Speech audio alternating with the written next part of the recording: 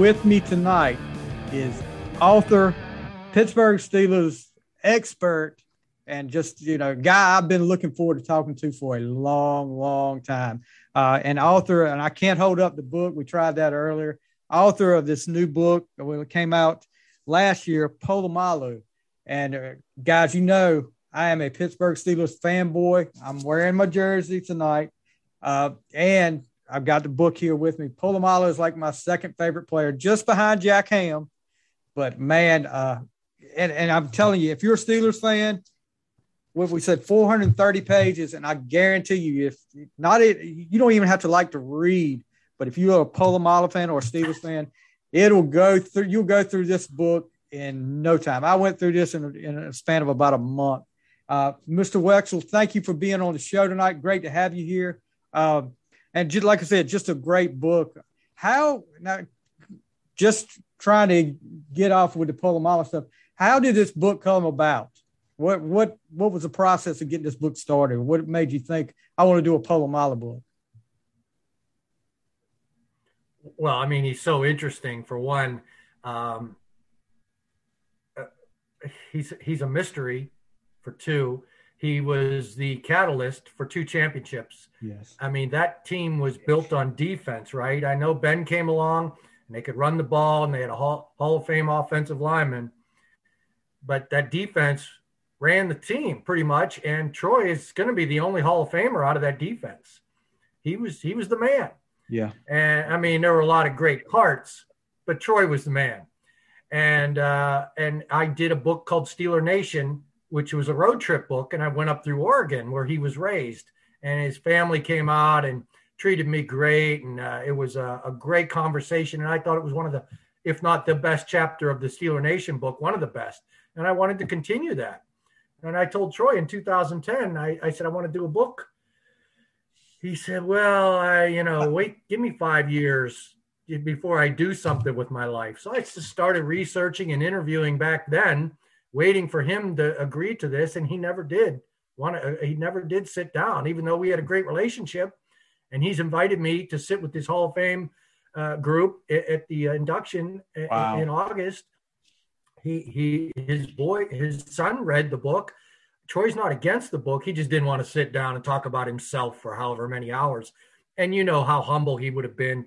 And without him, I had to work. I had to get Ryan Clark. I had to get Joey Porter. I had to get Heath Miller. And they all gave real insight where Ryan Clark's telling me, Ryan Clark's talking about the genius behind particular plays or whatever, the Michael Vick stuff. You remember that? Yes, sir. Where Ryan Clark watched Troy Polamalu run down Michael Vick. He didn't know which of the two was the greatest athlete in the world. And Ryan says, I had a front row seat. And, but Troy would have never talked like that. Troy would have said it was God's will that I was able to tackle him. Yeah. Ryan Clark gave me the breakdown, so I had to work and I got better stuff. So, yeah, and it's a different kind of biography because of what you said right then. You never sat down with Troy. You interviewed all these teammates, these family, these friends. How long of a process did this take to do all this? Because I'm looking at it now, Ryan Clark, Joey Porter, just for the Steelers, Brett Kiesel, James Harrison, and then you go back to his USC days, to his high school days where he had a tough start growing up. But how long of a process did this take? Well, I sat down with him, and a couple days after he was drafted, I had the first sit down because I was working for Steelers Digest, the team paper. So I had the first sit down with him. And then I had the last. He called me for his retirement story. So all those years, those 12 years, I interviewed him closely. And there's a lot of that in the book too. How long, so I want to say 2003 is when I actually started. And I kept good notes. I transcribed all my interviews and had them on file, had them organized. So I was ready to go when I decided to start writing early in 2020, and then COVID came along and made sure I stayed at my desk. I was in my house, so I had nothing else to do, so I just kept writing, and the book got finished in 2020. I'm sorry, the question was, when did I start? Or Yeah, how But long anyway, a it process started did back. this take? How long? Well, he was drafted in 2003. I kept all the notes. I brought the subject up to him in 2010 before the Super Bowl in 2011. And I don't know, but he was at the Super Bowl podium. I remember him turning to me. There's a mass of people around the podium. And he goes, "Oh, you'll like this." And he told me some kind of high school baseball story. So he knew I was doing the book. And here's a nugget for you. No one else none of the other media needed a high school baseball story, but he knew that was gold for me. And that's in the book too. I mean, I didn't realize how good of a baseball player he was as well. Yeah, well, great baseball player who wasn't drafted because he was pretty serious about going to play football, and he left with the Dodgers for one, and the Braves. There was another incident where the Brave scout went to his home and raved about what a great kid he is, and knew that he was being told the truth when Troy said he really loved football. Sometimes they'll draft a football player anyway, thinking he'll change back to baseball, but everybody left Troy alone. And the other thing was he couldn't play. They wanted him to play second base. At least Tommy Lasorda did. They wanted him to play second base because that's how he was built. He was a center fielder, and he just wasn't as skilled. They wanted, you want to fit where a bat would do the most damage. The Cubs looked at him as a potential Ryan Sandberg type at second base, so that kind of power. And he just wasn't a second baseman. So I don't know why he couldn't be a great center fielder. We see the way he can run. And That's speed. He was a great leadoff hitter for Douglas. Yeah. And so the sport he wasn't that good at was basketball, only because he really wasn't much of a shooter. He was a classic two-guard, defend all day, set the tempo for your team, and he could get up and block, as that one story about the state playoff game when he blocked that guy who became a Cleveland Cavalier. He went to Oregon State, and he was the big star at Oregon State high school basketball playoffs. And Troy went way up, and knocked one into the bleachers, put a block into the bleachers, and it fired his team up. But that's what kind of basketball player he was. He really wasn't a deft shooter, wasn't really polished. He was just speed, speed and jumping. Yeah, excuse me. And that went off to the football field as well. So you've been covering Pittsburgh since '95. When they drafted him, because they moved up to draft him, and Pittsburgh typically doesn't move up in the draft a lot to draft a guy. There's been some, when they usually do, it's usually for a special player. Did you feel like when they made that pick that we're getting a special player here? Well, you assume. I had no extra knowledge than anyone else did. And that was the first player they ever traded up for in the first round ever in Pittsburgh history. And then Santonio Holmes was second. They traded down for Casey Hampton. I'm kidding. But no, I didn't think, there were stories, and I remember predicting that they were going to do that because there were rumors that it was going to happen. And so I was just happy that my prediction came true. I assumed he was a great ball player. But the bigger part, and this was in the book too, for us in the media, those first 3 rounds, they used to put together, and you'd get out of there at 2 a.m. and because the third round pick would get drafted midnight. And then you'd have to wait for him to give the interviews, and then you have to write in a real hurry. If you look back through the history as a researcher, Well, anyway, the Steelers traded their third round pick to get Polamalu. So that freed us all up, and Pearl Jam was in town that night. And so we knew a guy in the radio business. And so I said, "Hey, Mike, can you get Pearl Jam tickets? Because now we don't have to sit here all night." And so we went to the Pearl Jam show. So that was my perspective. That's what I was excited about.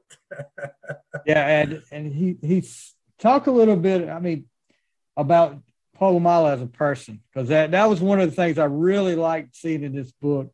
And you talked about that a little bit. He's so humble, but talk a little bit about him off the field, how he was off the field. Well, when you write a book about a saint, you're really not looking for much excitement, right? I mean, if a guy did everything perfect, the last thing he stole in his life was a Bible. You know, he was little. He was running the streets up to the age of 9. That's why they moved him to Oregon, because his older brother became involved in gangs in L.A. And so they bust Troy up to Oregon. And so the last thing he stole, he admitted to a magazine, was a Bible in 6th grade. So, I mean, a kind of guy like that, where's the fun? Where's the dirt? How are you going to sell this book? Well, Troy wasn't just a saint. I mean, he was a fun-loving prankster, a lot of pranks. You probably remember the prank he pulled on Doug Legursky in the bathroom. Yeah, yes, sir. When Doug thought Troy was peeing on his leg. That's Troy. I mean, he's a prankster. He's fun.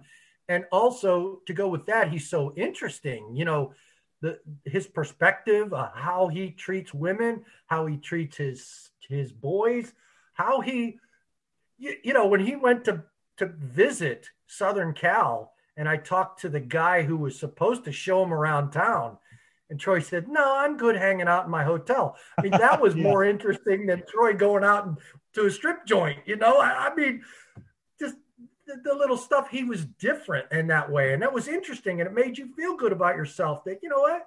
You don't have to be that kind of guy. You can sit in your hotel room and enjoy LA that way. And also just the winning and the key plays he made. That's interesting. Gosh. So it's not just writing about a perfect guy and having a boring book. There's many exciting things about Troy. So you asked me, what's he like off the field? I mean, don't bring up football. Don't say, "Hey, did you watch the Monday night game last night?" He'll just walk away. He does not want to talk about football. And as you found out, through Mike Logan talking about how much film Troy watched. He watched offensive line. He studied offensive linemen. And Mike Logan's going, what are you doing? Why are you doing all this? Because Mike was worried the kid was going to take his job. So Mike would keep his eye on him. Why are you doing all this extra work? Well, we find out a few years later that Troy could time the jump. He could read offensive linemen like no one else could. And he would time these jumps, and that's all from film watching. So that tells you how immersed he was. And to have us common folk go up and want to talk football, he can't. For one thing, he's sick of it because he's watching so much film. And two, you can't talk on his level at all. It's a whole nother level. It's why you can hardly ever get coaches to talk football with you if you run into them at a bar and things like that. Just a whole nother level. And so don't talk football with Troy. Talk soccer with Troy. And talk family and talk movies and all that kind of stuff. That's what Troy loves. You talk about. I did notice is funny. I'm sorry, I didn't mean. No, go ahead. Well, some of these interviews Troy is doing now, he seems much more relaxed. And I think Wednesday, there's a Zoom call with the media about it. The Hall of Fame stuff is gearing up. And I think you're going to see and hear a more relaxed Troy who might tell better stories than he did as a player, trying to prove that he was full of God, full of spirit, trying to gain clarity into the game and study film a little more uptight as a player. I think you're going to see a relaxed Troy in the coming couple of weeks. I'll be looking for that. I can't wait for the Hall of Fame. You talk about him timing jumps and stuff. I think one of the most memorable plays is against Baltimore that night. He jumped over the pile on the 4th down play and stopped Flacco, because I always remember it because my wife, I think she thought I was having a heart attack that night because I was like, holy moly, what the heck did he just do? I mean, but it was after a while with Troy, those kind of plays became common for him. He did so many plays like that. I mean, the interception against San Diego, the interception against Tennessee in the opening game that year. I mean, it was just so many incredible plays. But what is that one play for you that stands out as like his top play? Well, the pick six against the Ravens in the AFC Championship game. Yeah. I mean, I could try to be smart and think of something else, but I mean, there was 4:30 left. He was about at the 43-yard line. He makes the pick, touchdown, sends him to Super Bowl 43. I mean the place goes crazy. I was not there. Oh, I will wow. say that. I was in Mississippi watching on a screen because I had Senior Bowl access. A low moment of my sports writing career, but I get to tell these kind of stories after writing the book. But, and then he points up to his newborn son up in the stands I'll who was always at remember his first that. game. Yeah. The first big play Troy ever made, people don't really remember. I don't think people remember, was in Carson 2003, his Palmer? rookie year. No, was that That was, 2004 or that was 2005? yeah, I you're think right. That was okay. that was his second year. I'm pretty sure it might have been 2005. But, in 2003, his rookie year, at the end of the year, they played a nothing game against the horrible Chargers, who were being quarterbacked by Drew Brees. And Drew Brees, I believe Doug Flutie started that game. The Steelers were winning. Brees came in, and Troy blitzed, hacked his arm, fumbled, was picked up. If the Steelers didn't score a touchdown, they scored a touchdown one play later. They showed Brees on the sideline in a screaming match with Marty Schottenheimer. A series or two later, Brees was pulled. And this is a young Drew Brees in 2003. And I believe Flutie either was put back in or put in for the first time. Flutie and Brees were going back and forth all season. Yeah. They couldn't get Brees untracked. And if you remember, at the next draft, the Chargers took Phillip Rivers, and the Steelers got Ben Roethlisberger. So how big was that play by Troy Polamalu? Exactly. Changed the whole force of nature with the Steelers. But you know what? And I'll say this, hindsight's 2020. I'm from North Carolina. I'm not a State fan, but I was a big Phillip Rivers fan in college. And that draft, I was sitting there going, come on, we got to get Rivers. We got to get Rivers. And then when the whole thing with Eli and Rivers went on it, and then I'm looking up and I was like, I couldn't even say his name. Who is this Roethlisberger guy? I don't even know who he is, but you found out real quick who he was. But yeah, he definitely changed. That day, Roethlisberger was wearing black and gold that day. Oh, wow. On draft day, if you remember.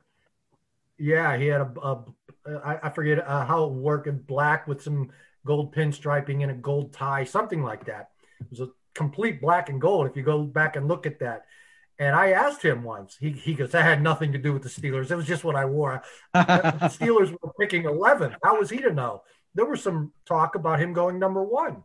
And if you remember, Rivers at the time, before the draft, like a month before the draft, was considered a second rounder. Mm-hmm. And the Steelers were, wow, Cowher went to NC State. And then there was a picture of Cowher and Phillip Rivers at Rivers Pro Day, and everybody started linking the Steelers and Rivers. Well, I don't know if they would have won with Rivers or not. I do know they won with Roethlisberger. So, yeah, forcing the Chargers to draft a quarterback instead of sticking with Drew Brees, and maybe Troy had something to do with that by blowing that play up and forcing a fumble. That was his first big play, but it was in a meaningless game. I mean, 2003, the Steelers finished 6-10. The Chargers got the first pick of the draft. I think they traded with the Giants. So the Chargers were like the 15 picking. So they were horrible, the 3-13 or something. So it was a nothing game. Nobody was watching, but you never know if that play caused the Steelers to get Ben Roethlisberger, Exactly. Let's talk a little bit about you, background on you. You grew up in Chicago. Now, going to college, you end up going to college at Pitt. Going to college was sports writing wasn't what you went to college for, right? Oh, man. You must have read the acknowledgments. You read everything in this book, didn't you? I did. I was cover to cover. I was born in Chicago. My family's in Chicago. My father was killed before I was 1 year old, walking his dog in the morning. So my mother married Wexell. My given name was Jim Buckley. She married Wexell, and he worked for G.C. Murphy Company, and he moved and kept getting promoted. And the home site of G.C. Murphy was McKeesport, Pennsylvania. So we ended up in Pittsburgh. I was here in the 8th grade, and that's how I went to Pitt. I became a sports writer. Story of it. I was at Pitt Greensburg, and I was in English writing, and I got hired to be a stringer for the local newspaper by Vic Ketchman, who is a outstanding sports writer in his own right. Went to Jacksonville and then Green Bay, and is now retired. He covered the '70s Steelers, and so he first talked to me. He goes, "All right, you got this English writing at Pitt." He goes, "I don't want any of that English writing blank from Pitt. I want journalism. I want who, what, where, and what." So he didn't want any. I was learning how to be creative, how to write books, how to write magazine articles. Really, it wasn't journalism, and so he leaned on me to do journalism. But all of that English writing creativity, I think, helped me become a column writer, become a magazine writer, become a book writer these days. So that's how that happened. So like we said, you started covering the Steelers in '95. Talk a little bit about, I understand just reading stuff. You pretty much have a great relationship with the offensive linemen of the Steelers that come along. What's the story with that? I have no idea. One time I was suspended.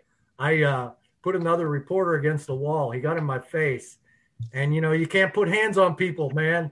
I tried to walk away, but he wouldn't let me. So I put him up against the wall, and I got suspended for a month. And the local bully radio guy was blowing his hole all over town about how I should be suspended forever. And I don't know if the players heard him, if Mike Tomlin said something, but I got 2 calls while I was on suspension the next day that the team was chanting my name in the locker room. And I said, "Wow, who was it? Who?" And they said, "Well, mainly it was the offensive line." I'm like, "Really? Wow, that's cool to have the offensive." And they said James Harrison too. So I'm like, that is cool. I got some badasses on my side. And Tomlin told him to stop doing this. This isn't helping. I'm trying to get him back in. Stop doing this. And I remember coming back and going to interview Dave DeCastro. He had his back to me talking to Mike Adams. And I was like my first day back, and I walked up. I said, "Hey, you guys got a minute?" And they turned around. "It's Jim." And they turned around and got up and stood up. "How can we help you?" What's happening here? How did this? I have no idea. I have a pretty good relationship with Mike Tomlin. Sometimes he's mad at me, but I don't know if he said something or what. I have no idea. But, and Pouncey, great relationship with Pouncey.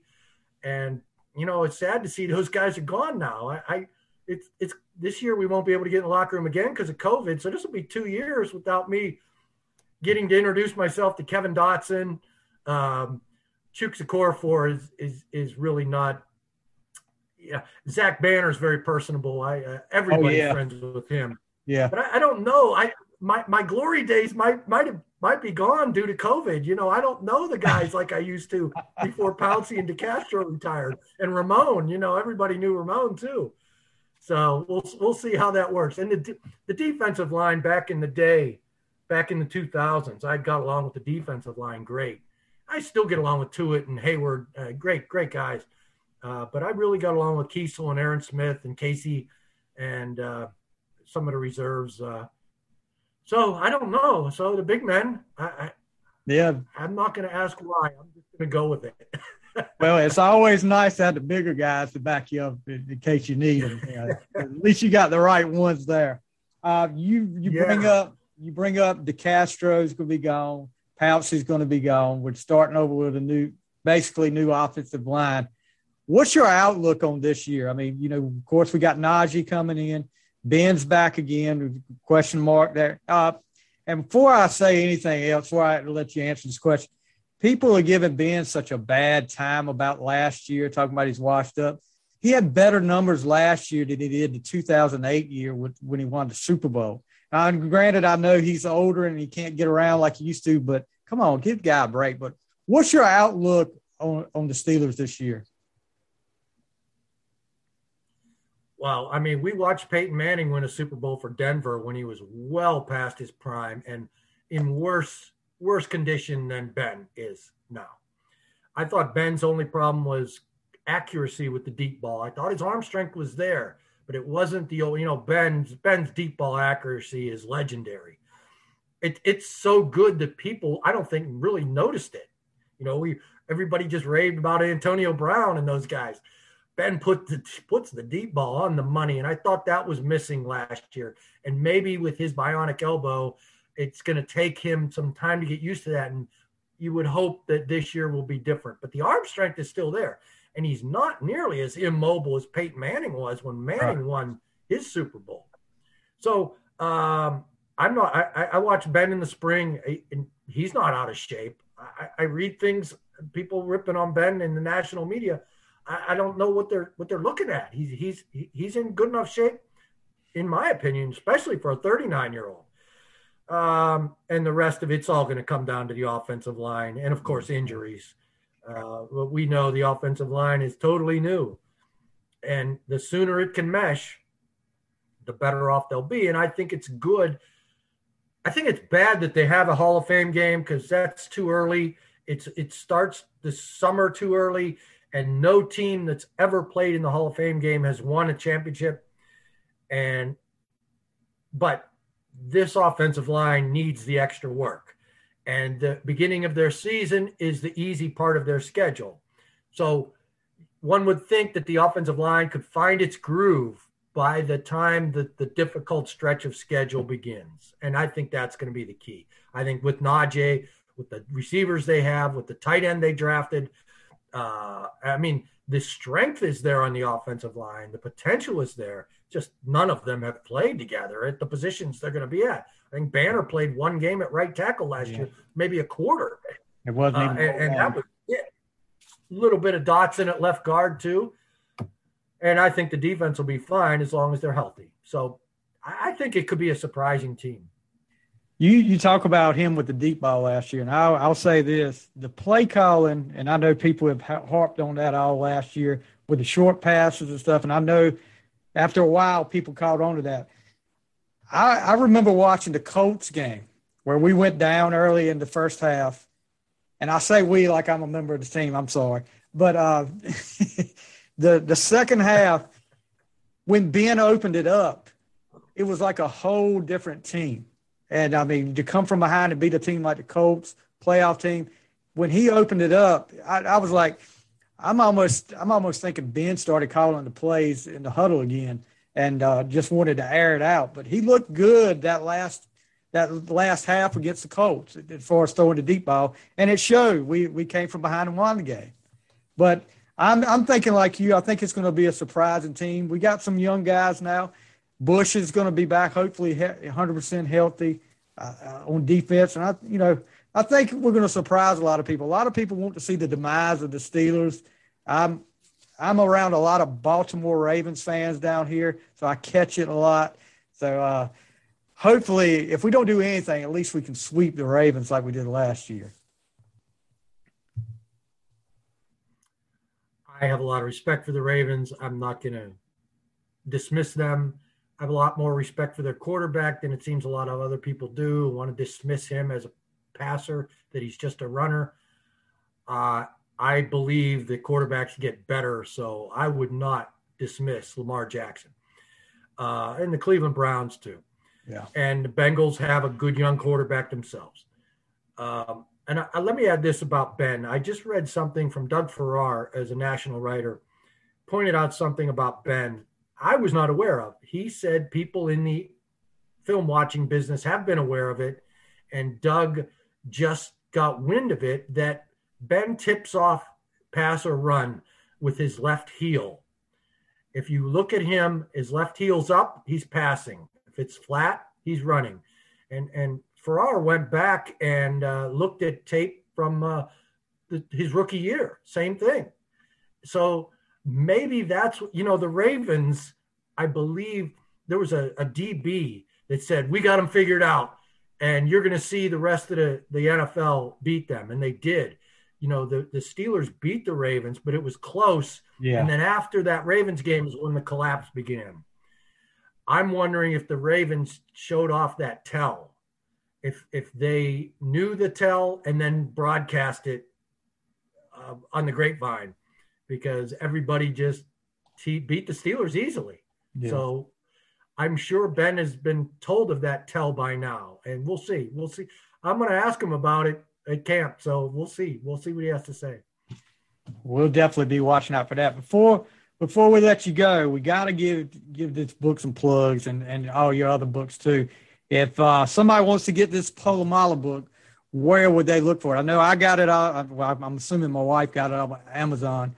But where are your books available at? I know you got your website. Tell us all about that. Well, you did say you read the 430 pages in about 30 minutes, right? I don't know if the beginning of our conversation, if you have that on tape. I like that part. You loved the book. So yes, sir. I appreciate that. It's at jimwexell.com. You can get, I autograph everything that comes out of jimwexell.com. And there's also a contact Jim button on that site. The last name is spelled Wexell, jimwexell.com. And if you hit the contact Jim, you can say, personalize this. I'm giving this as a gift to my son for Christmas. To William, Merry Christmas, enjoy the book, whatever. You could tell me if you want a certain line for me to write, to personalize it to him. Otherwise, I autograph all of them. You won't get that at Amazon. And we'll also run a feature where we can give money to the Polamalu Foundation for this coming Christmas. And we're going to do that at my site. You can't do that at Amazon. You can't get the autograph at Amazon. You will get professional mailing at Amazon. So don't discount Amazon, but it's best to get the book at jimwexell.com. Okay. Yeah. And one last thing, let's see, what would you talk about? SteelCityInsiders.net, where you can find out all your Steelers news. You're a big part of that. Tell us a little bit about that as well. Well, once I get new sources on the offensive line, I'll have offensive line information that nobody else has. No, it's an insider site, a subscription site. We have a lot of great writers. I really think we're the best site going, but it's little known because it's a subscription site, and there are specials. July 22nd and 23rd, we're going to have a big special.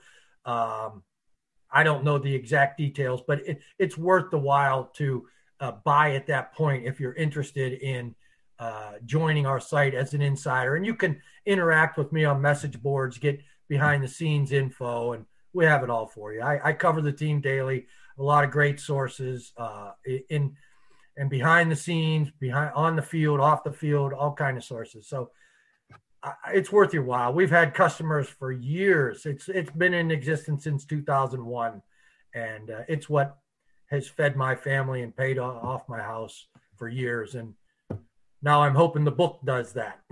Yeah, exactly. Well, like I said before, if you're a Steelers fan, even if you don't like to read, you will love this book. I promise you that. Mr. Wexell, thank you so much for joining us here today. Like I said, I've been wanting to do this for a long time, ever since I read the book. But I got a lot of Steelers fans going to be watching this, and we thank you so much for putting it out there and doing a great job. One last question. Any new books in the works? Well, there are ideas, and there's been some stuff done. I really shouldn't go into it. I did hint that I've been talking to Jack Lambert. That's the ultimate. He has told me that, no, he doesn't want to do a book, but if he does, I would be his guy. So I don't think anybody else is going to get that book. That's my ultimate goal. And I have a couple other books in mind, nothing that's close to being done yet, but yeah. I'll definitely tell you when I'm close to having one done, but we'll come back and do this again for the next book. I really appreciate you having me on. I appreciate your enthusiasm for the book. It really warms my heart. I appreciate it. Well, it's a great book, and I'm not just blowing smoke up your butt for that. It's a great book. And And if you ever have an idea to do a Jack Ham book, please let me know. I would love to see a Jack Ham book. I don't know if he would be as interested in Polamalu, but like I said, I was wearing 59 jerseys when I was like 6 years old. So if you ever have a Jack Ham idea, let me know. Well, I'll say this about Jack Ham. You must be a football aficionado to have him as your favorite player. I mean, he is the thinking man's player. He wasn't as boisterous as Lambert. He didn't get in barroom fights with mob members who the mob had a hit out on Lambert's Achilles tendon. I mean, Jack Ham won't have those stories. But yeah, I mean, I'm not going to argue with you about who was the better linebacker. And Jack Ham was fabulous, just always in the right place all the time. And I really give you a shout out for your appreciation of Jack Ham. I'm not going to argue that he wasn't the greatest Steeler of all time because he was special. He really was. Yeah. Well, thank you so much for taking time out of your schedule today, Mr. Wexell. I really enjoyed this. I could talk forever to you, and we'll bring you back on when you get another book done. And I just want to say, all you Ravens and Browns fans and Bengals fans out there, listen, go Steelers, go Steelers. We're the defending AFC North champions right now. So have a great day, Mr. Wexell. Thank you again. You too. Thank you so much. Take care. All right, guys, that's Mr. Jim Wexell on the final score. Thank you, sir.